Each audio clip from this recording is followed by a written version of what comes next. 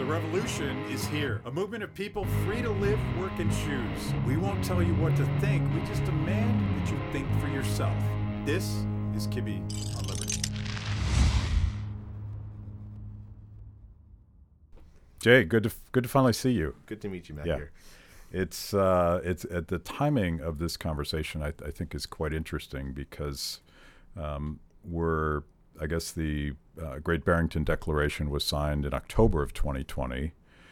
So we're sort of 3 months out to the 2-year anniversary. But the more interesting thing is that there's a brand new wave of mask mandates in LA County, I think in other sort of blue areas.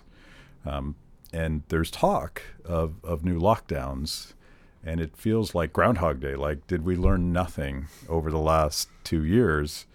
But you're one of the co-authors of the Great Barrington Declaration, and you've been outspoken about the unintended consequences, incredible humanitarian destruction that's been caused by this brand new paradigm of lockdownism.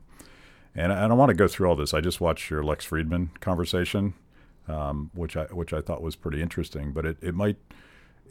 I wonder how many of your views have changed a little bit because of where we are today. Is there no learning in public health?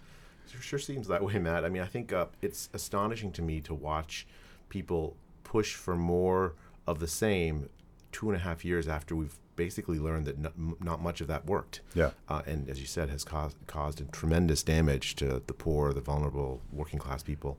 I think if you look, for instance, I just saw a video from a teacher in San Diego.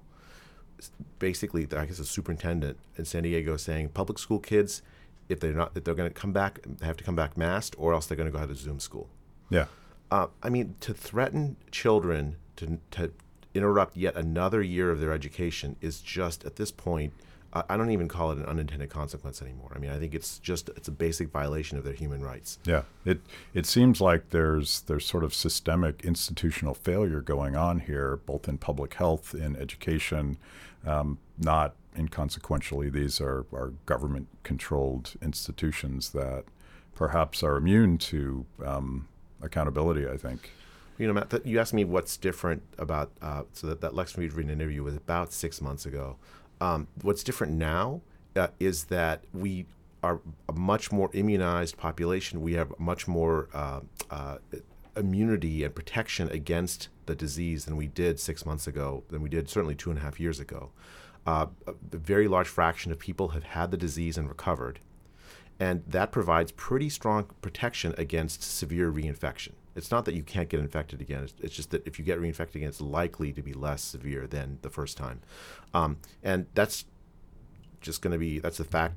You can see it in the epidemiological literature as true. And as well, we've had immunized a very large fraction of the adult population. There really, at this point, is no policy that we have that would stop the disease from spreading, and we shouldn't pretend like there is. We have to learn to no longer fear the disease as we once did. So I want to dig deeper into that, and I specifically want to sort of reset so that people understand who you are. And for those few people that don't know what the Great Barrington Declaration is, I want to reset the history so that people understand what you did, why you thought it was common sense, and why you became public enemy number one. But what are your qualifications? You're both an epidemiologist and a health economist. Yeah, so I have an MD and a PhD in economics. I've been teaching at Stanford for 20-some years as a professor in medicine in the medical school there. I have been writing on infectious disease epidemiology for basically almost all of that time, although I write on other topics as well. In particular, in the early days of the pandemic, I worked on a couple of very high-profile studies measuring how widespread the disease was in April of 2020 using antibody tests. So antibodies are, as you know, if you get everyone knows now, you get disease, you then produce antibodies in response. It's a measure of whether you've been infected. In those early days, we found that a very large number of people, much more than expected, were already infected in Santa Clara County, California, and in LA County, California. Something like 4% of the population, 3% of the population in April of 2020 were already infected, 50 times more than the number of cases to date that have been found. That led me down this path of trying to understand how risky the disease was, what the risk profiles are. Older people are much more likely to be sick and die if they get the disease, whereas young people are relatively unscathed. And that then led in October 2020 to the Great Barrington Declaration, which is a document I wrote with Sunetra Gupta of Oxford University and Martin Kulldorff, then of Harvard University, where we argued that given this risk profile and given the fact that lockdowns are so harmful to so many people, especially the poor, the vulnerable, the working class, it makes no sense to lock down a society. Instead, what we should do, the right thing to do, is focus protection of the old and the otherwise people who are susceptible to bad outcomes if they should get infected. So obviously by that point, lockdowns were the new paradigm. Did you think that what you were saying would be so controversial? I mean, by October 2020, I didn't have any illusions about the controversy around it. It was really clear, although there were some people at the time saying that lockdowns weren't going to come back. It was really clear that that politicians and public health were pushing for more lockdowns. We'd already had the March lockdowns in the United States and elsewhere that didn't stop the disease from spreading. In fact, it, as best I can tell, had very little appreciable effect at all in getting rid of the disease. It may have protected certain, like laptop class of people who could stay home and stay safe, but all the rest of society that served them got sick. Or much of the rest of society got sick. So at that point, it was really clear to me that there was no point to the lockdown strategy. It wasn't going to, at best what it does is move infections off into the future, give some relatively well-off people the illusion that they can protect themselves while the rest of society suffers. It's just immoral. At the same time, it's epidemiologically, it doesn't make any sense when you know that there is a class of people, older people, people living in nursing homes, who do need protection, who could be protected if you just put your mind to it.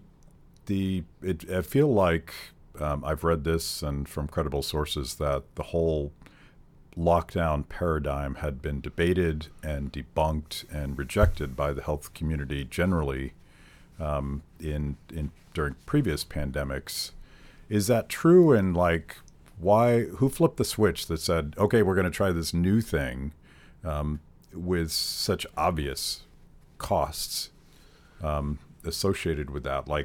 I'm an economist by training, and I knew in March of 2020 that there's no switch to shut off the economy, and more importantly, there's no switch to turn it back on. This is not even economics; it's common sense. But somehow, where along the way, you got this almost scientific attitude that we're gonna sort of micromanage from the top down the entire globe when it comes to this pandemic. What happened? Yeah, so if you go back to the anthrax attack in 2001, it set off this sort of chain reaction of trying to figure out how do we manage bioterrorist events, and then there were the avian flu, a series of threats that happened during in the early part of the 21st century.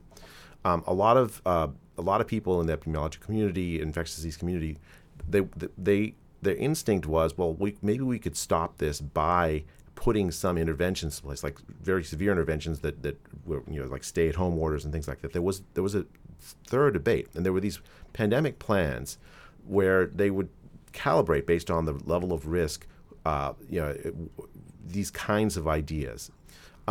These were thoroughly debated, just exactly like you said, Matt. And for the most part, in practice, they weren't used. So, for instance, 2009, the H1N1 epidemic, we didn't use lockdowns. We could have. I mean, the early estimates of mortality that the World Health Organization promulgated then were something on the order of 3, 4, 5, much higher, very, very high percent death rate from infection. And yet we didn't do a lockdown. Right? an unprecedented strategy that we actually ended up adopting in March of 2020 in the United States and elsewhere. You asked why. I think the key reason actually has to do with the Chinese response and the Italian response. The world was watching the Chinese response. There was a sense that China had hidden the full extent of the epidemic. And then in January of 2020, they locked down their entire, this enormous city of Wuhan and its environs. And then it looked like it worked. The World Health Organization is telling people, oh, look, they locked down, they stopped the disease, went away. In late January, you started seeing cases in the United States. You saw cases in Iran. And then, of course, in Italy, there was an enormous outbreak in Lombardy. And there were, like these pictures of people, of older people in coffins lined up in a cathedral because they didn't have enough, people to bury them.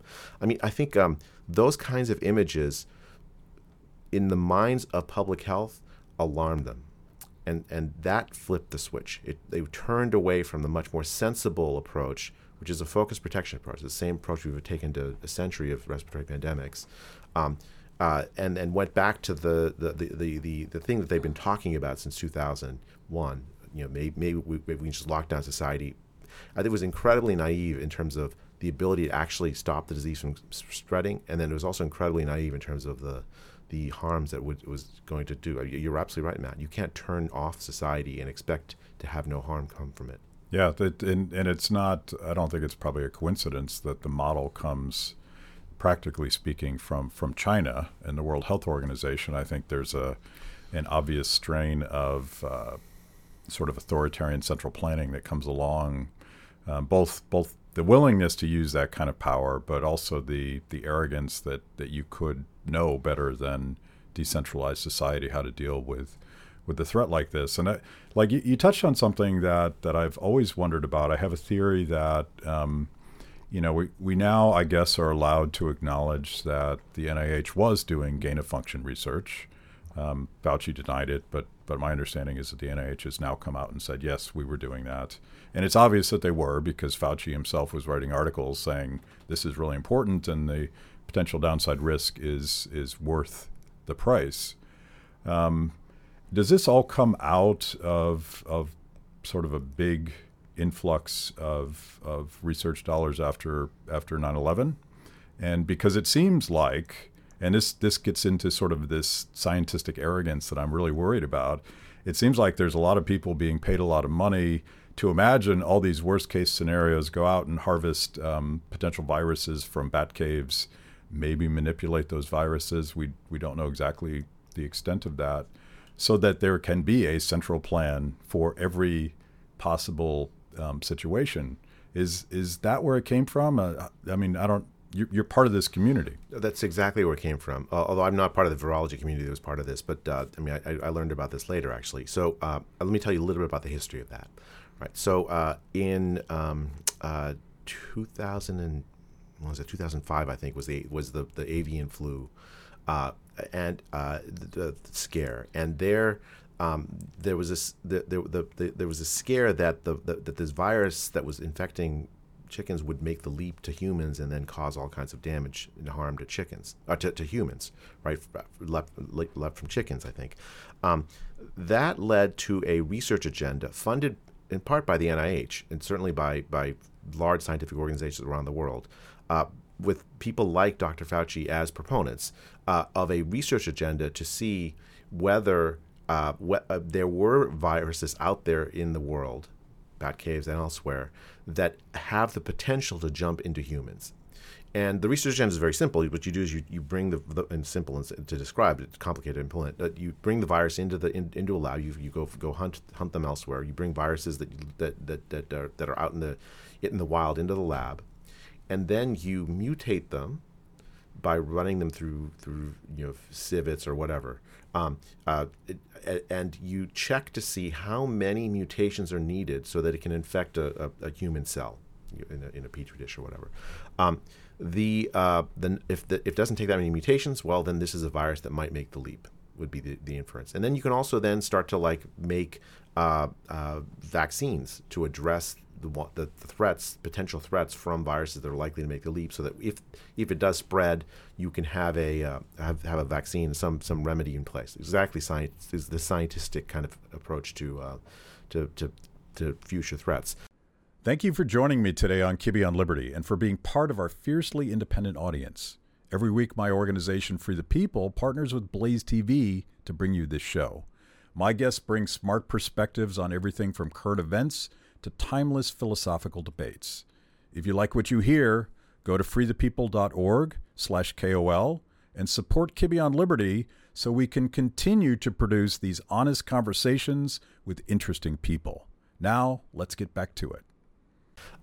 The idea then was actually implemented in 2012. There was a paper published in a big scientific journal where they actually had successfully done this. They found out that a virus in the wild could make the leap with just a few mutations.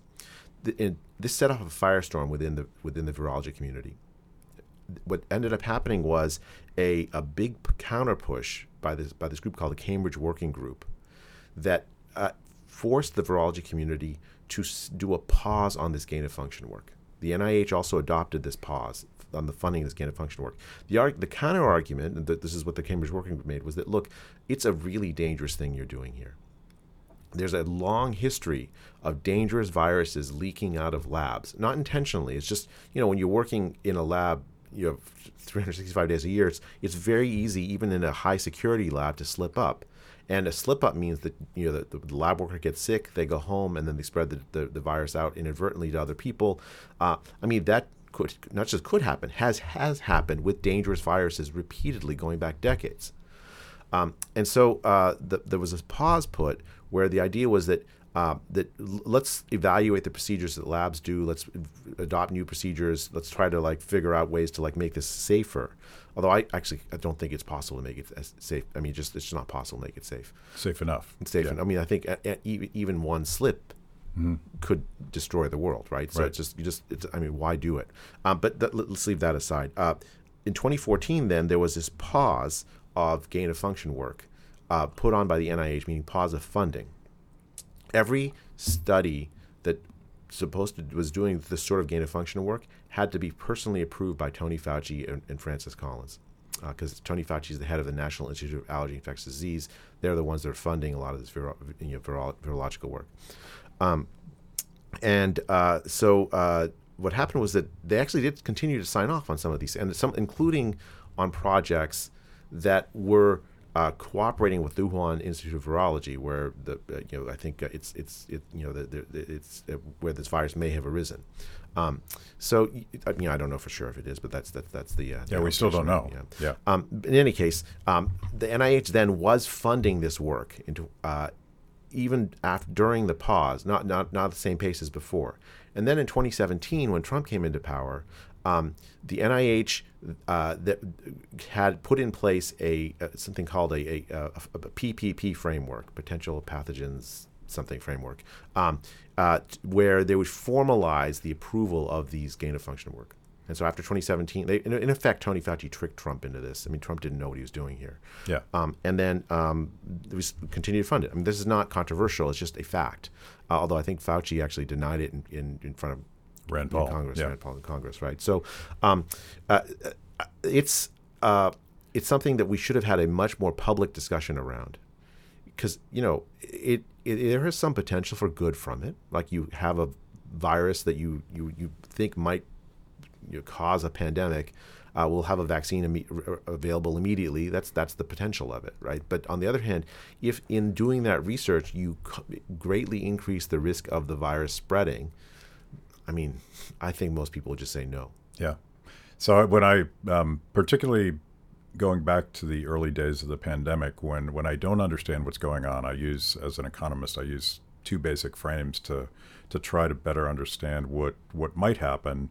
And one is sort of Hayek's understanding of decentralized knowledge and how the local knowledge of time and place percolates up. And this is how we figure out complex problems in the face of radical uncertainty.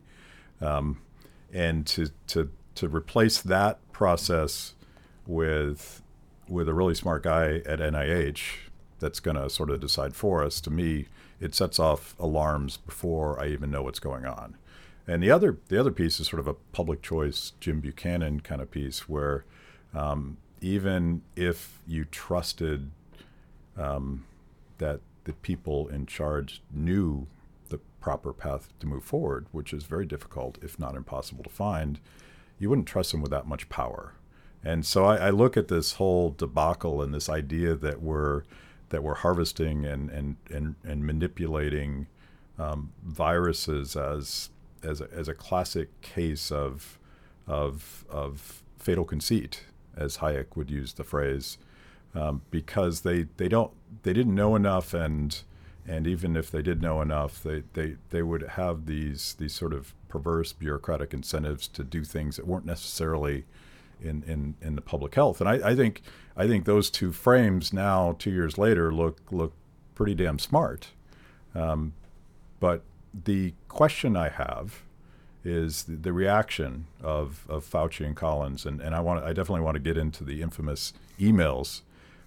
When you guys released the Great Barrington Declaration, we now know that there was an orchestrated campaign to smear you guys, and it seems like was it, were they covering something up, or were they just so conceited that they knew that they had the plan?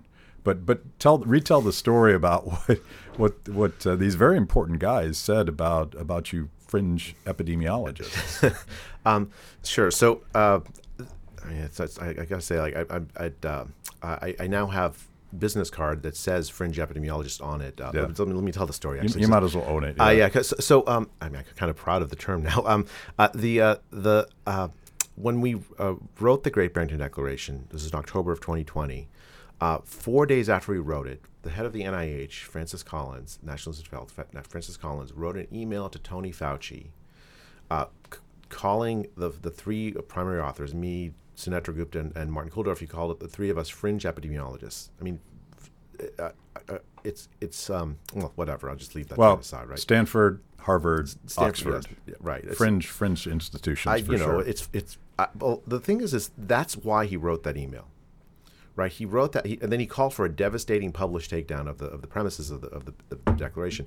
He wrote that email because the institutions from which we wrote, Stanford, Harvard, Oxford, threatened him and his lockdown strategy. Mm-hmm. It threatened his underling, Tony Fauci's strategy. Right, it was when we wrote the Declaration.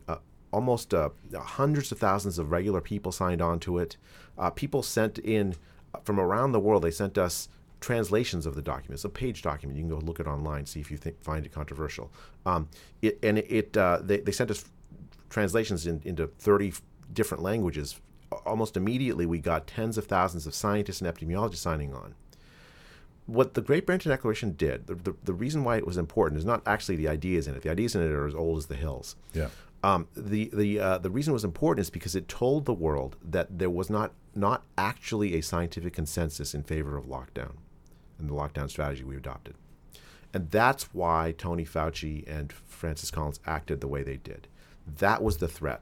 It undermined the illusion that there was a consensus around this lockdown, and they couldn't abide that. Now, this goes back to your point about Hayek and decentral. I mean, I'm just like trying to imagine what Hayek would have made of the interchange between Rand Paul and Tony Fauci in the Senate, where very famously Tony Fauci's response to Rand Paul was like, if you're criticizing me, you're not simply criticizing a man, you are criticizing science itself, right, or something very close to that. I mean, in a sense, it's like this like, la science c'est moi, like the Louis XIV kind of moment for a science bureaucrat. Right. The arrogance is almost unbelievable. And the Great Barrington Declaration, what it did is it punctured that arrogance, because it said, look, there are a lot of prominent, well-known, completely reasonable, not actually fringe scientists who don't like the strategy you've adopted, who think that the strategy you've adopted was an enormous mistake.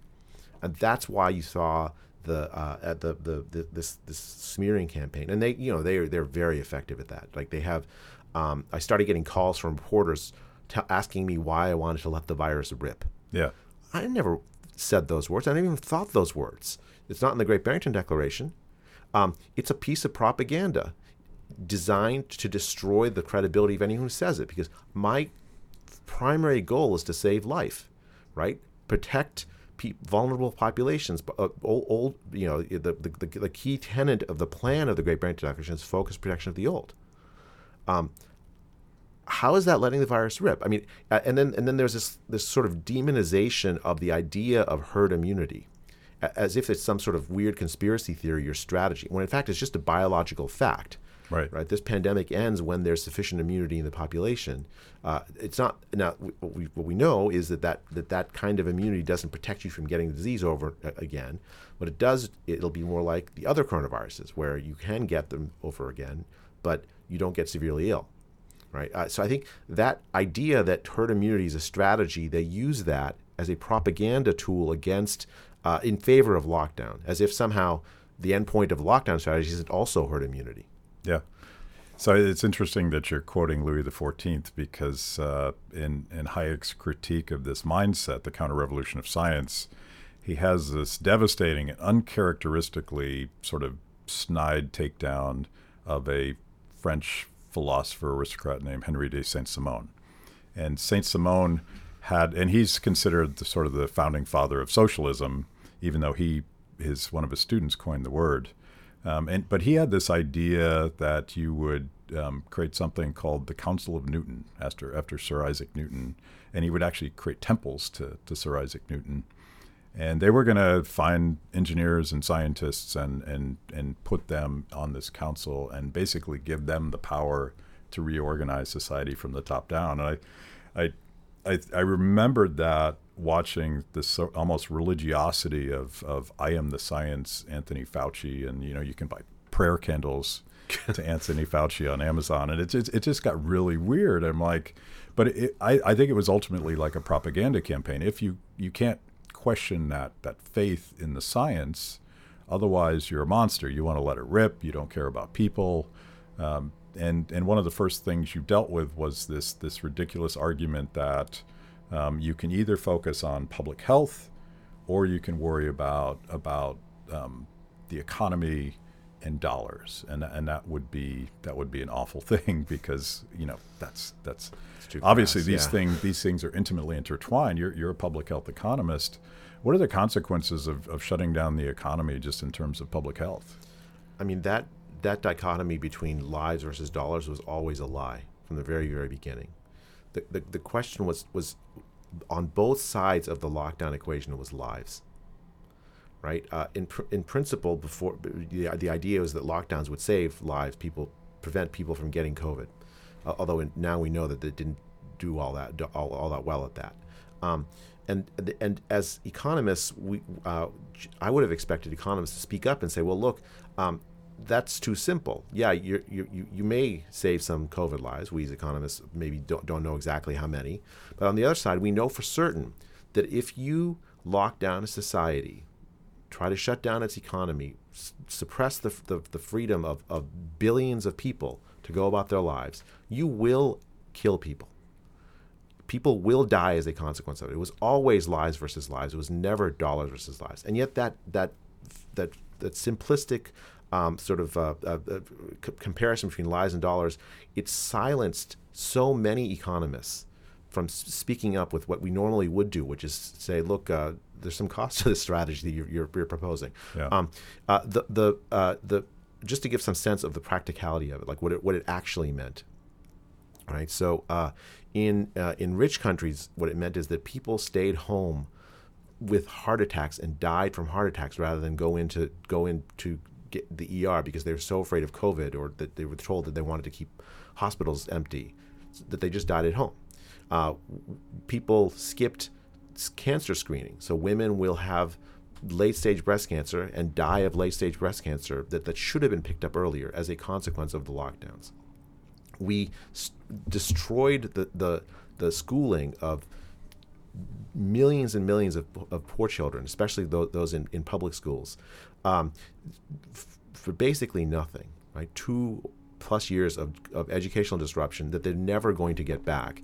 And we know from the health economics literature that if you interrupt schooling for even short periods of time, you basically consign kids to a life that is poorer, that is less healthy and shorter. One estimate suggested 5.5 million life years lost in American kids just from the spring 2020 lockdowns alone. That's in rich countries. I could go on. There's more we could talk. The psychological harms we haven't even touched on. If you've made it this far into the show, it means I must be doing something right. Ki Beyond Liberty is just one of the amazing products we create at Free the People. We tell emotionally compelling stories and produce educational videos for the liberty curious. Our award-winning documentaries personalize all things liberty, independence, creativity, hard work, integrity, and perseverance. After the show, check out our work at freethepeople.org. And if you like what you see, donate to support what we do. That's freethepeople.org. Now back to the show. Yeah. In poor countries, now the world is interconnected, right? So the last 30, 40 years, one of the major sort of good things that come out is that we've interconnected the world as a result. 1 billion people have been lifted out of poverty worldwide. How did that happen? In part, it happened because poor countries reorganized their economies in order to fit into this globalized, sort of the broader global economy. Overnight, we just said, no, thank you. The consequences of that have been tremendously bad. Right, so the UN estimated very, very early on that 100 million people would be thrown into poverty as a consequence of this. That is actually come to pass. 100 million people have been thrown into poverty. We're talking dire $2 a day of income or less poverty. Tens of millions of people have been thrown into dire food insecurity, meaning they go to bed hungry. In March of 2021, there was an estimate that UN put out that 230,000 children had died in South Asia alone as a consequence of the lockdown, the economic dislocation caused by the lockdown, in particular through hunger and skipped vaccinations. Right, that is the cost of the lockdown. You can denominate it in dollars if you want, but don't make any mistake. It was not dollars that was at stake. It was lives of the poor and the vulnerable that was at stake when we decided to lock down, and they are the ones that have paid the price for it. You know, one of the things that you discussed with Lex Freeman, and I'd love to dig a little bit deeper. I mean, you mentioned a laptop class, but they're very much lockdowns. Very much created a paradigm that almost sounds Marxist, where there are haves and have-nots, and there were essential employees and there were non-essential employees, and it's just morally and economically, the idea that we could choose who is essential and not in an infinitely complex supply chain structure that affects people in India that we don't know. Maybe we don't even know India exists, but all these countries, it's all intertwined. But the thing that's so infuriating 2 years in is the laptop class. I'll generalize, but they seem to be the strongest advocates for continuing lockdowns, certainly in the first year and a half, because they had the sort of jobs. First of all, they're high-income people. They had the sort of jobs that allowed them to work from home, but they still expected, without even understanding what it was, the supply chain to work, which means they expected the farmers and the truckers and the pickers and the packers and that entire distribution network, all the way up to that poor guy that's doing Uber Eats, bringing food to their door. They had to work. Why don't I guess people just don't understand that food doesn't magically show up at your front door. Maybe it's not evil. Maybe it's just ignorance. I don't know. I mean, food, electricity, keeping your house up, everything. Everything. Right? Like our society depends on billions of people we don't know working together to essentially to sustain us, and that's true for everybody, right? Even the billions that are doing the sustaining. I think the difference between now and let's say 2009, when during the H1N1 epidemic, why we didn't do a lockdown, is because we now have the technology to replace the jobs of about 20 or 30% of workers in the United States with work from home, without any threat to their job, we didn't we had Skype in 2009, but not sufficiently evolved so that it could actually replace work. In a real sense, the lockdowns arrived because of Zoom. Yeah. If we didn't have Zoom, there's no lockdowns, I think. My team's going to be happy to hear that Zoom is the devil in this, because we did too much of that during lockdowns. I mean, it's like I don't blame people. It's just we have this new technology. How do we use it? But what ended up happening is that there's something to the Marxist critique. There is a class structure of society. That's absolutely true, and it becomes clear that there is a class structure, and the class structure of society is such that. That this I've been calling it the laptop class because just to distinguish from people who could work from home from who couldn't, right? Yeah. The vast majority of the world population couldn't, but this class could. But this class had an enormous influence on and representation in the press and in the political sphere, and they really drive policy. You can see that during the pandemic, and they were scared of the virus. And they had the power to protect themselves from the virus through their influence on policy, and they did that. Yeah. By the way, the two industries that were the primary advocates of lockdowns, the media, they can all work from home. They did work from home. And broadly speaking, the bureaucratic class. And another thing that just infuriated me is I think to a person, the advocates of lockdowns were the last people in line to worry about, am I going to get paid? Will I have a job? And that's particularly true in government. The money was flowing, and they never considered the idea that they would be impacted. So there's kind of a, they're living in their world and perhaps not appreciating the ripple effects for people that were told they couldn't work, and without work they wouldn't have income, and without income they wouldn't have food. And more severe, obviously, in other countries than in ours. I want to go back to and I want to pick on this bureaucratic class for a while because I think there's there's a dangerous perversion in our institutions resulting from that, the fact that they're fully financed and unfireable. And going back to the Fauci-Collins exchange, where you guys were fringe epidemiologists, and they launched this very effective propaganda campaign. There are incentives to do that, and you and Lex Friedman talked about the respect that you have for Francis Collins, and you're welcome to weigh in on that. And I don't know what you think about Collins and Fauci today, because you have been an NIH grant recipient. Where are you at today on this before I go too wacky on you? I mean, I still respect Collins. I think the work that he's done as a scientist in his career was worthy of respect. He was the head of the Human Genome Project, a colossal undertaking that greatly advanced our knowledge about the biological sciences. And I also respect very much his strong stance that faith is not incompatible with a life in science. I think he's lived that through his career, and I'm quite in awe of that, and it just makes me sad still. I mean, I don't think I'm anywhere different. I think we're human.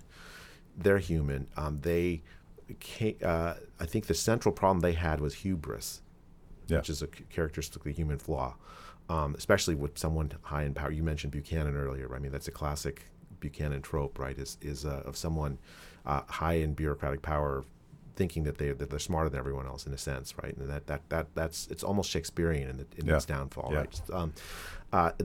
So I think I regret that it was them that ended up doing these. These were people that I have long respected, and I'm really sad that they ended up being the people that were subject that were like vulnerable to this trap that they found themselves in. They thought they knew better how to manage the world than everyone else. Yeah, I think it's hubris and concentration of power were the sort of 1-2 punch that unleashed this disaster.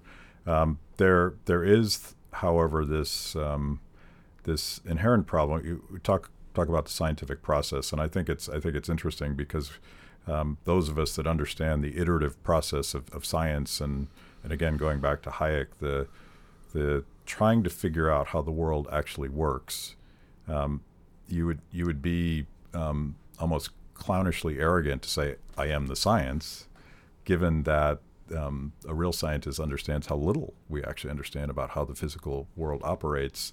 And so it's a combination of humility. You have to know what you don't know, but I suspect a good scientist is also a little bit arrogant, right? You have the hubris to say I think I can figure out this insanely complex thing, but when you centralize all that, there's no check on the hubris. Yeah. And I think that's what's going on. And I think this mad science experiment that you're going to catalog every potential risk, viral risk to humanity, and then come up with a central plan to respond to it. That to me sounds like kind of a Frankenstein nightmare. It's almost like a science fiction novel come to life. Yeah. I think actually I love how you characterize it. You do have to have some sense that you see the world a little bit more acutely than everyone else if you're going to be a scientist. But it has to come with that check. Yeah. The check comes in the form of you have to run an experiment or check what the data actually show. And every scientist that's honest will have had ideas that then they look at the data and turn out to be wrong. That's what science is. I mean, that's the experience of science for every scientist, every honest scientist, is that experience of looking at the data, turns out you're wrong. And what do? You change, you alter your hypothesis, you learn, you interact with other scientists, and over time, what happens is you the truth starts to come out slowly and painfully. Yeah. Right. I think that process is actually the fun of science. Right. That sense of like I'm at the I think Newton said it is he's sitting at the shore of a great ocean picking shells and trying to understand. I mean, that just there's a sense of like there's way more out there than we know. But it's a great kind of discovery. To replace that with I am the science is a perversion of science itself, I think. Yeah, and by the way, it's maybe you I've heard you talk about the things that you got wrong. I actually think that's unusual for scientists to say that because they are a little bit full of themselves. But the check is your colleagues. The check is the push and pull and critique that comes from your colleagues, and maybe it's good-natured, but maybe it's like full-on academic competition where I want Harvard to be the center of the universe, and you want Stanford to be the center of the universe. It's a form of market competition where if you get it wrong, that somebody just as smart as you might call you out, and that would be tremendously embarrassing and damaging to your career. I think that's partly why I was so disappointed with Francis Collins and with Fauci. Right? In order for science to work, that it has to be basically very freewheeling. Right? You can't a priori exclude from the conversation ideas or people simply because you think they're wrong. Yeah. Right? You have to allow the fact that even if they look ridiculous to you now, that they might be right, and then allow them to be part of the conversation in good faith. Instead, what they did is they engaged in a campaign to delegitimize a vast number of scientists who disagreed with them. That is a violation of the norms of science. In fact, it's not science anymore when they're doing that. Yeah. So we haven't said this yet, but practically speaking, these two guys very much controlled, certainly the government allocation of research dollars, and that's a huge number. But I suspect, the imprimatur of the NIH and I can never say Fauci's acronym correctly, but that imprimatur very much drives private research dollars as well. So they essentially have a monopoly on which projects get funded and which don't. That in and of itself seems dangerous. Yeah, I mean, I think there are private funders, but the NIH plays an outsized role in the careers of biomedical scientists. Fauci's NIAID in particular makes careers of people in virology, in immunology, in epidemiology, or breaks them, right? So at Stanford, where I teach, for the longest time, in order to get tenure, in order to get promoted, so that you could continue your scientific career there, you needed to have a large NIH grant. So it's not simply the money; it's the status that comes with that money from the NIH grant. That's what they control. And it's not just, there's Fauci and Collins and the NIH. There are other funding agencies. You'd think that they would be competing in a different way. In fact, they actually move together with the NIH. It's just as the way you say, Matt. I mean, it's not a healthy environment. Like what you really need is some kind of decentralized competition within science, so that scientists can, in good faith, talk with each other and disagree with each other and learn from each other, not align with the head boss to say, okay, well, if he's in favor of lockdowns, I need to not say anything about my reservations about lockdowns. At Kibbe on Liberty, freedom is a lifestyle 24/7, something you live and breathe and wear every day. If that describes you, you need the very best Liberty swag in the market today, just like this shirt I happen to be wearing. Go to freethepeople.org/KOL and check out our exciting merch. You too can love liberty and look cool.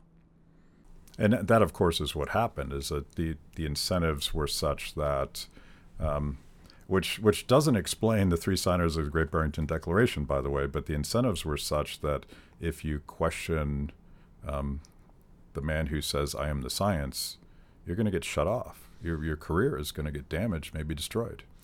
Yeah, I mean, I think a lot of scientists who signed the Great Barrington Declaration told me that they've been harmed. Their career had been harmed, right? Some of them lost their jobs, actually, some for the act of signing it, so in effect. Some of them lost opportunities for grants.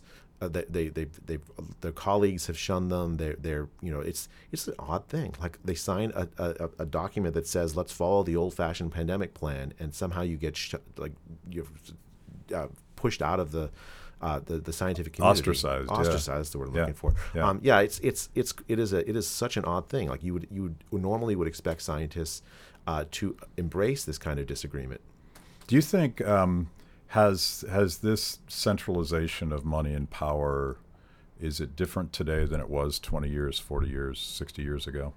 I think so. So I before the pandemic, I had been working on science policy and trying to understand a puzzle, which is why we've been spending a lot more money on science than we previously had been, and yet by most measures of scientific productivity, the number of advances per dollar had shrunk. It's not that there weren't scientific advances; it just seemed like we're spending a lot more per scientific advance. Some people describe this, like Peter Thiel described this, as scientific stagnation. Yeah. So the part of the reason for that is, ironically, is Francis Collins. That's really interesting to me because I worked on Capitol Hill between 92 and 96, and this is the Republican Revolution. Newt Gingrich takes over in 1995, and for all of the, I think, heroic efforts to balance the budget and rein in the rate of growth of spending, his Achilles heel was science. And he was, I'm pretty sure he was the guy that was celebrating the Human Genome Project. And they poured a lot of money into science, which might have fueled, perhaps unintentionally, the centralization. Yeah, there was a doubling of the NIH budget, right? I think in 98, the Balanced Budget Act of 96 had within it a doubling of the NIH budget. I don't remember exactly which legislation did this, but I do know that by 1998, when I started my scientific career, the NIH was flush with cash. And it was actually a very nice time to be a young scholar, because you could more easily get NIH money to work on your ideas. But at the same time, there was, as I said earlier, there was this push toward more centralization that was starting to come in within the NIH, and the doubling, I think, has had both good and bad consequences as a result. I mean, I think the hubris that we've seen by people like Collins, people like Fauci, are as a consequence of this sort of higher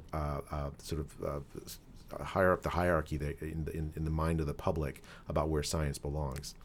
So Collins, to be clear, I don't know this history, but he has this tremendous discovery, and he rides that wave to become head of the NIH. Is that what happened? Basically, yeah. Okay. So we have this huge flow of new dollars into the system, leading all the way up to 2019, 2020. and it has to be like a boom in the scientific research community. So naturally, this community, scientific researchers, feel pretty darn secure, and maybe completely separated from the anxieties of most moms and dads when they're trying to figure out whether or not they're going to pay the rent and feed each other. Is the scientific community generally part of the laptop class? Yeah, it is. The scientific community is protected from economic downturns. Their jobs often, in many times, can be replaced with work from home, and they were. I think that partly fed into why at least the most prominent members of the scientific community seem to be so favored of lockdowns. Actually, I want to make a distinction between the scientists and doctors and the healthcare system. Healthcare system, people who work in medicine actually are not part of the laptop class. Right? They actually were deemed essential workers, so that they had to come in and get exposed. In many times that they, especially in the early days of the pandemic, they thought of themselves as and were doing something heroic. They were exposing themselves to a deadly virus to care for people who were sick. Yeah. They also, many of them, especially the most prominent members of that class, pushed for lockdowns. And it's interesting because I think if you think about medicine as a vocation, it's a vocation where you're supposed to devote your life to the well-being of the patients that you're caring for. The structure of this vocation then is one of service. I am devoting my life to the people that I'm caring for, right? And so it's in that direction the service runs. The lockdowns actually reversed that and said, look, you, the population, should suffer so that my job as in medicine could be easier. Yeah. Right. It's a reversal of the norms of medicine, where medicine serves people, not people serve medicine. And in a sense, the fact that medicine were so strong, especially the leaders in medicine, were so strongly in favor of the lockdowns, is a violation of the ethics of the medical profession. It essentially transforms the doctor-patient relationship to one where the patient serves the doctor rather than the other way around. And that ethos, this us versus them, were more important than the public, was kind of a cancerous attitude that I think has created so much of the societal unwinding and tribalism. But I watched way too many zombie movies, and it's always like the experts that have access to these elite facilities where they lock themselves down and they watch the world go to hell. That actually happened in this case, and that's a new thing too, right? They had the resources and they had the sort of authority to do this stuff to us. We can't let this happen again, which is why we're having this conversation. I can't believe that we have to have this conversation. I would have thought quite obviously that the human damage, the mental damage, the damage to the economy, even something like 9.1% inflation, this is a predictable direct result of the government response, where we locked people down and then we had to start giving them checks. Not enough to live, by the way, but a lot of that money went into the system itself. How do we convince people that this was a humanitarian disaster? I do think we have to keep talking about this. I think if you just say, okay, well, this is something that happened 2 years ago, let's forget it and move on, this will happen again, right? The idea that lockdowns are a way to address any social problem, much less a health crisis like COVID, we need to actively and for substantive reasons reject it. And that means we need to have an honest discussion about what went wrong and why, and then commit to never doing it again, right? So I think the way that I'm thinking about this, I think that there's a lot of people in the community, people who have now formed against the lockdowns, that want to criminalize this. They want to say, okay, well, let's put people who made these decisions in jail. I actually don't think that's right. I think the right way to think about this is in medicine, when a patient dies, there sometimes will be something called a morbidity and mortality conference, an M&M conference, among all of the physicians that were managing the patient, and that it's just a meeting afterwards to talk about what went wrong. And the ethos of that meeting is not to point fingers and say you did this wrong, but just to say, look, this went wrong. Let's not do this again. And so that's an opportunity for learning. Yeah, I think that's how we should do this as COVID evaluation. And I think there are countries that are starting to do this. Denmark is starting to do this. The UK is organizing a commission that's going to issue a report about the COVID response. The U.S. has had a very dishonest evaluation by the U.S. House, the Democratic-led House. It satisfies basically no one other than partisans, where they pointed the finger at someone like Scott Atlas for pushing against lockdowns, as if somehow he's the heel of the show. Yeah. So I think that has to happen, an honest evaluation, and I think before that can happen, we have to be out of this fear. The power of the fear mongers to induce changes in policy has to subside before you can actually have that.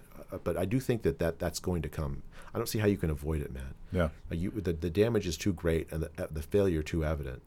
I mean, I hear, and by the way, it's particularly noble of you to suggest that people shouldn't be held criminally accountable, because the smear against you and your colleagues had real damage to your reputation and perhaps your careers. But my concern is, like, obviously, and we haven't even talked about the partisanship and the politicization of this whole process, but having some sort of objective assessment of what went wrong, that inevitably that accounting might be conducted by the same people that made the mistakes. And we've seen this with, there was some sort of phony research into whether or not there was a Wuhan leak and whether or not there was gain of function by the same people that would have been culpable had they found that there was a mistake. So how do you keep politics from continuing to define success and failure in this? Because that's what we've been doing for the last 2 years, but much further. I don't have an answer. I've never worked in politics before, man. Maybe you have an answer to that question. I think for my part, what I can do is, and I'm working on, is set the intellectual agenda for that evaluation when it happens. Yeah. Like, what are the questions to ask, right? I do think that the origins of the virus and the role of the NIH in funding gain of function work, all of that will be part of that investigation. Absolutely has to be. By the way, that was so dishonest. The same kind of playbook that people used to smear the authors of the Great Barrington Declaration were used to smear people who suggested that this might have been a lab leak. Yeah. Same people too, Francis Collins, Tony Fauci, doing the smearing. But the bigger thing to me, where I have particular expertise, is on the public health response and the failure of the public health response. And there we have to ask the right questions about what damage was there, what actually happened, why evidence-based standards for decision making were not adopted. Did public health use behavioral economics and psychological techniques to panic the population? Why didn't the standard pandemic of public health principle of reducing fear, reducing panic, why were those kinds of ideas thrown away? What role did local public health play? What autonomy do they have? How about I think there's a lot of really important questions that have to be addressed honestly, and won't be addressed unless you know how to ask them correctly. So I want to go back to the incentive and knowledge problems, because when I saw Fauci and Collins' response to the Great Barrington Declaration, and when I heard them so full-throatedly choose winners and losers in the vaccine game, they had a horse in the race. Not knowing anything, I've learned a lot since then. Not really understanding at the time how the the market for innovation and discovery works. It's totally intertwined. Like the line between government and pharma companies is more blurred than I even imagined. It struck me that there was a CYA factor. Not knowing what happened in Wuhan, their reactions suggested to me, wow, they're covering something up. And then when they were so clearly advocating for vaccine X and sort of talking vaccine Y, it feels like they had a financial incentive to do so. And I've since discovered that there is, in fact, the government has a stake in Moderna and perhaps Pfizer. I don't know exactly, but again, like, it seems like truth and public health had nothing to do with this. Is that too strong? Am I making you squirm a little bit? A little bit. I don't think they had nothing to do. I mean, I think there's mixed motives as in with all human activity. I think the vaccine. You're absolutely right that the origin of the virus, there was a cover up, no question. If you look at the FOIA emails from Fauci and Collins in the early days of the pandemic in January, February, there is no question, and it is, you can't read them and not come away with the conclusion that they worked very hard to make sure that nobody would think that the virus came out of a lab or that it was leaked from a lab, right? They wanted to make sure they wanted to turn that idea into a conspiracy theory. Yeah. And they used their we power. weren't even allowed to talk about that a year ago. This show would have gotten taken down from YouTube. Hopefully it doesn't, but we'll see. Well, I'm trying, Matt, to see this. But yeah, I think what you're saying is that if we get taken down, it's going to be my fault. That's just probably mine. But yeah, so I think there's no question that they conspiracized that. The development of the vaccine is a really interesting story, right? So the idea that you could develop a vaccine so quickly, that's something I got wrong in the early. Because normally vaccine development takes a very long time. It wouldn't be something you would expect to be able to both identify the right target for the vaccines in the sequence of the virus, and also test it and then deploy it at scale within 8-9 months. That was unimaginable to me in March of 2020. I'm still stunned that actually happened. Right, and that happened in part because of a public-private partnership. It happened in part because of President Trump said we're gonna throw enormous resources into this Operation Warp Speed. We'll buy doses of the vaccine even before they're tested, so we can deploy them at scale if it just so happens that it turns out to work. Right, and that private-public partnership definitely involved. So the NIH within the workings of the teams that developed that tested the vaccines in Pfizer and Moderna. The NIH, there's this act called the Bayh-Dole Act, which allows the researchers at the NIH that work on some of the basic science advances and other work to share in the royalties. And I don't know how much of a role that played in their thinking. I have to say, my sense about someone like Francis Collins or Tony Fauci is that they're not motivated by money. They're more motivated by their reputation. But that doesn't mean that we can just ignore the fact that there were these incentives in place. They absolutely played an enormously important role in what the policies that were adopted, but by the NIH and elsewhere in vaccine development and in vaccine deployment. And also in terms, questions, for instance, is why the push for the mRNA platforms rather than the adenovirus vaccine platforms like the J&J or the AstraZeneca vaccine. I mean, many other countries went the other way. Right? Why did the United States go this direction? Well, the NIH invested a tremendous amount of money in these mRNA platforms. Why did they do that? Why not put your eggs in multiple baskets, right? More rather than just this one. There's also this legitimate question about what is the right role of the public when you're doing this kind of scientific work, right? I think to me that's like basic economics. There's this idea of externalities. You well know, Matt, I don't have to teach you, but the idea is that if you have a scientific idea, that is not excludable, right? So the structure of DNA, everyone benefits. There's going to be underinvestment by private actors in trying to develop that idea because you can't own it. So I think that there's a role for the NIH in investing in ideas that have that have this sort of positive externality, that they have this this aspect where they're not ownable. But at the same time, they shouldn't be picking winners in the private sector. And the fact that the private sector uses these ideas, I think, is fine. I mean, in fact, it's a good thing. I mean, the whole purpose of science is so that everyone can use these ideas. But what's happened is the American government has become essentially vaccine salesmen, and not just any vaccine, just particular vaccines that the American government played an enormously important role in helping develop. Yeah, and that to me seems like a pretty fundamental problem. I understand that we could imagine a world where public-private partnerships would sort of turbocharge the process of innovation. And by the way, I happen to be someone that has been highly critical of the FDA approval process and that it takes years and years and millions of dollars. And I'm an advocate of right to try.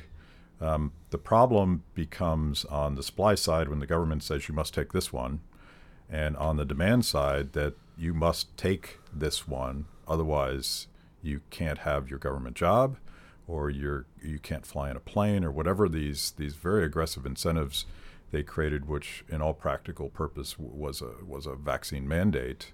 I want patients free to choose, and I want choices on the production side, so that again this decentralized market process and local knowledge and various risk preferences and all the things that make us different as people, that to me would have been a more robust and safer way to respond to a pandemic.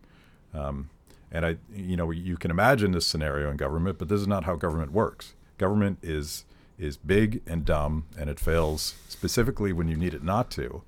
And you probably disagree with me, but I would advocate a clear separation of science and state, because I think the incentives are screwed up. So I think actually there's two issues there. I want to make sure I address both of them. Let me come back to the vaccine mandates, because I think that's an incredibly important part of the conversation. I think they were an enormous mistake. But let me talk about the science and society, because that's a really interesting idea, Matt. I guess I don't fully agree a complete separation. What I do think is, and this is something I didn't really realize until the pandemic, is that science funders should have absolutely no role in health policy. There should be a bright ethical line dividing science funders and health policy, because what happens is that the science funders, as we talked about earlier, have a tremendous power over the minds of countless scientists, which then leads to, given the way our society works, huge policies adopted on the basis of essentially force, with very little opportunity for pushback. So someone like Tony Fauci can stay at the NIAID and help figure out which scientists ought to get funded, which scientists shouldn't, which ideas got to get funded, which ideas shouldn't. But he should not be advising presidents over health policy, over pandemic policy at all, ever. That should be seen as a just as bad as like having pharma advise the FDA about which drugs to approve and which not to approve. Right? The pharma shouldn't be like, the FDA shouldn't be captured by pharma. Health policy shouldn't be captured by people like scientific funders like Tony Fauci or Bill Gates. Right? Those should be bright ethical lines of the same way. Now, I think I do. The reason I push back a bit, Matt, on this is I do think there are legitimate roles for government in scientific funding of ideas that can't be funded really by private actors, in part because there's positive externalities that are not capturable. Right, so there may be a basic science idea that's not patentable, but is very, very important. I think the government, you could argue the government has a role in that, right? Because you're going to have market failure. You want those kinds of ideas to come out. But I do completely agree with you that it's if there aren't these guidelines, these sort of ethical guidelines about how those that work goes on, it could be more even counterproductive. Maybe you want to get rid of those ideas rather than have someone like Tony Fauci saying, "I am the science," altering policy. Yeah. Right? So I think that's a complicated question. I understand the gist of your argument if I got it right. And I could very much see an open, transparent process where you almost want an adversarial relationship between the executive branch and the grant givers within the institutions and the private companies that might be recipients of that. One more example that we could just go on all day, but this, and I don't want to go down the intellectual property rabbit hole, but one of the striking things that happened with the full-throated advocacy of certain vaccines was an absolute trashing of alternative therapeutics that would not have been profitable to roll out. And I don't know if we're allowed to say the I word or what's the other word, but you know what I'm talking about. I think we are now. I don't know. Well, that by the way, is another big scandal, right? So the NIH, if it has a role on therapeutics, which it does, it should be funding studies and trials of products that the private sector wouldn't fund. And so why is remdesivir, why was it approved so quickly? Well, it had a firm, Gilead, which had a very strong interest, still under patent, had a very strong interest in running very quick studies on it, and then making sure that the FDA approves it very quickly. And that's exactly what they did. Right, in the early days of the pandemic. I don't think it's a very good drug, but like for COVID, but it got approved very quickly. All the studies were done very quickly.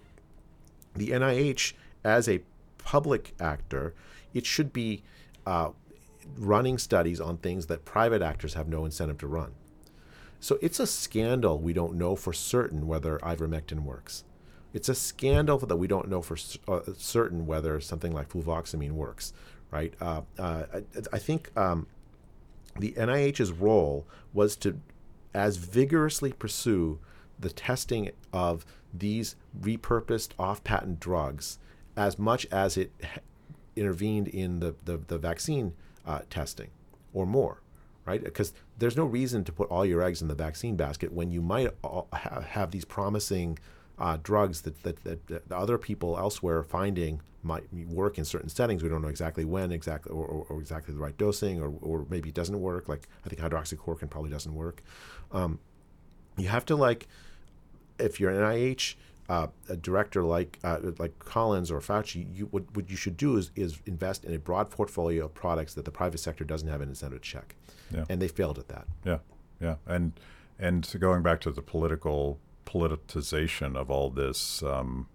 Monoclonal antibodies were celebrated until a Republican governor from Florida who might run for president against Joe Biden embraced that. That story is unbelievable, right? So monoclonal antibodies are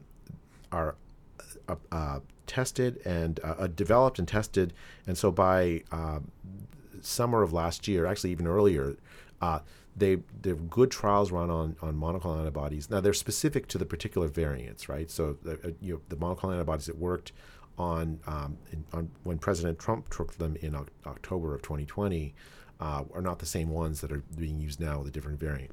But the NIH evaluates them and says, look, these are useful. 70% reduction in mortality, according to one mortality and hospitalization risk, according to one study that was published in the New England Journal last year, 2021. But we don't deploy them at scale. Instead, we're saying, look, the only way to manage this is vaccines. But there's a lot of people that aren't taking the vaccines that are at risk, and even people that have the vaccines, some of them are getting very sick. Why not use them, right? When there was the Delta wave that hit Florida in 2021, right around this time last year, the Florida governor, Governor DeSantis, he actually called me and asked me about this. I said about this idea. Is he deployed them at scale he put a program in place where, like, if you were sick, you could call, and then, it's with the monoclonal antibodies, you have to get an IV drip. You can't take a pill, right? So normally you'd have to go to the hospital for this. So he had people, strike teams, come to your house and give you the drip. Wow. If you're really sick, right? So it was a really, really good idea. Like, it's how you save lives when you're in the middle of a pandemic. It's how you would want the government to actually behave. Yes. Yeah. What happened was This is why I don't recognize it.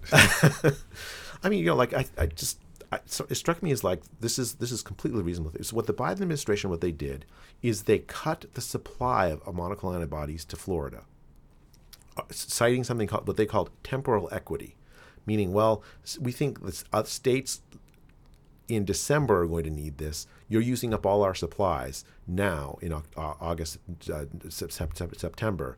So we're going to cut the supplies so Florida patients die so that someone in Massachusetts can survive later, or California can survive later. The weird thing, the ironic, I mean, maybe that's not ironic the right word, but the tragic thing is that when those states got hit, it was with a different variant, and the monoclonal antibodies that would have been useful for the Delta wave were no longer useful then. Those supplies were cut for nothing. And why would you cut supplies? Why not boost manufacturing? Yeah. I mean, it just doesn't make it made no sense other than trying to punish a Florida government that they disagreed with politically. It made no sense. And why would you punish the people of Florida for this? The fact that their governor was adopting this policy, trying to save their life. Yeah. It's an undertold story, and I think really a tragic one. It was personal for me because by the time my wife Terry got COVID, monoclonal antibodies, they had just, they basically nationalized the supply, and we couldn't get access, and luckily her case turned out to be fairly mild, but you don't know, and it was the whole point of the therapeutic was to mitigate against a serious case. Part of the thing, I think the story is not just the political aspect of a Republican governor. I think part of the story is also that the Biden administration's strategy was so focused on the vaccines that they viewed monoclonal antibodies not as an adjunct to try to save lives for people who weren't vaccinated or were sick anyways, despite the vaccines. They viewed monoclonal antibodies as a threat to the vaccination program that they rolled out. Yeah. Right. So if their idea was that, well, if you tell people that there is this treatment available, then they won't get the vaccine. And therefore, we shouldn't tell people about this treatment. We should make this treatment less available. I think that was just a cruel thing to do, because essentially what you're telling people who are going to get sick despite the vaccine, and many of whom didn't take the vaccine, that you should just go die. Yeah. Right? That was just an unconscionable thing for the Biden administration to do. And I'll offer a more cynical view, as I've been doing this whole time. You wouldn't get the political credit if you put all your eggs in the vaccine basket, and this is my presidency, is saving us from COVID through this vaccine. If there were therapeutics on the table that might help or might even do a better job for a lot of patients, that's a more difficult talking point. But I'm cynical. You're not. I want to wrap up with this question that you kind of dodged earlier. Because we just spent an hour explaining the disincentives for good scientists to speak up, and yet by the time you guys wrote the Great Barrington Declaration, you must have known that you were going to take a lot of heat. Maybe not nearly as much as you did, but why do it? Why do it? So it was October 2020. I had just been through 6 very rough months. I'd written this study, I think I mentioned earlier, about the antibodies in Santa Clara County, LA County. The response from my institution, Stanford University, was very negative. Like I had to go through some very tough times. The press reacted to this study in a very negative way. Like there were hit pieces on my wife, on my family. Before that, I was just a scientist publishing papers with an audience of if I got 100 people to read my paper, I'd be pretty happy. And now I've got millions of people reading my paper, and people very upset with me because we found that the disease wasn't as deadly as people had originally thought. In July, August of 2020, I kind of had to make a decision about what I really was about. right? If I could have just gone silent, and there's every incentive pointed in that direction. Like I just because like my university was telling me that I could go back to my old career, they'd be perfectly fine with me. I was getting, it was really clear that if I just stopped talking or signed on to the agenda, then I'd be fine. Everyone would be. I could go back to being a tenured professor at Stanford, which is a very happy life. I couldn't do it, Matt. I couldn't do it. I don't think that the lockdowns are the right thing. My job is a health policy person, as a health economist, as an epidemiologist, all pointed in the direction of this is just a great wrong. And if I stayed silent now, I don't know how I could look back with my career with any pride. I just couldn't. I couldn't. And when the opportunity came up to work on this Great Barrington Declaration, it's still the proudest moment of my life. Yeah, and I think both you and Sunetra Gupta both were born in India. Is that accurate? Yeah. So you saw like one of my beliefs of the laptop class is they can't conceive of what a world would be like where people live on less than $2 a day, but you both saw that. Yeah. Well, my mom grew up in a Calcutta slum. It was called Calcutta then, Kolkata now. When we first came to the United States, my dad worked at a McDonald's because he couldn't find a job. He's an electrical engineer. Eventually got a job as a rocket scientist, turns out. We lived in public housing. I hadn't really thought about that much until the pandemic, but it's clearly colored my views. I mean, I know from my relatives what it's like to live in a poor country. I know from the stories my mom told what it's like to be really, really, really poor. I worked in India when I was a medical student in a rural hospital. I saw firsthand what that is like. It's almost unimaginable to people living in rich countries to understand how close to devastation people really live. And the lockdowns, when they hit, the first thought I had was to the harm it was going to do to poor people everywhere. You can see it. That's exactly what's happened. And to me, that's always been the reason I think why I loved economics. Is it's helped make clear how to get people out of that situation, right? That we don't want. I mean, poverty is a devastating thing, but unfortunately, a very large fraction of the world still lives in poverty. The lockdowns are a step backward on that. And to me, that was my very first things thinking about lockdowns. I had to say something. So where do we find, you're obviously still fighting. Maybe you've doubled down on fighting. Where do we find you, Martin and Sunetra? You're all still speaking out, I believe. Yeah, we are. So Martin and I and Scott Atlas have started a new institute called the Academy of Science and Freedom, working with Hillsdale College. So that you can find, we're sort of ramping up operations for that. The goal there is to restore science to where it belongs in society. Science, as you can probably tell from this conversation, I know you share this idea, is a very, very important human endeavor. But it needs to be a human endeavor, something that's used for the cause of freedom, not something to enslave, which is essentially what the lockdowns ended up being. And that's our goal there is to restore science, decentralize science again, so that it doesn't have this sort of concentrated power. There's the Brownstone Institute, which was founded by Jeffrey Tucker. Martin Kulov has worked very closely with them, where you can find a lot of the published work, and there've been a lot of great people who've been thinking about what the lockdowns have meant and what the consequences are, publishing there. So those two places, and I'm going to keep talking about this. I don't really know how to stop talking about it. My family is sick and tired of me talking about this, but I think I kind of need to keep going. Well, I like. I should have said this. I mean, I'm a stage 4 cancer survivor. I would not be alive today if it wasn't for scientific innovation.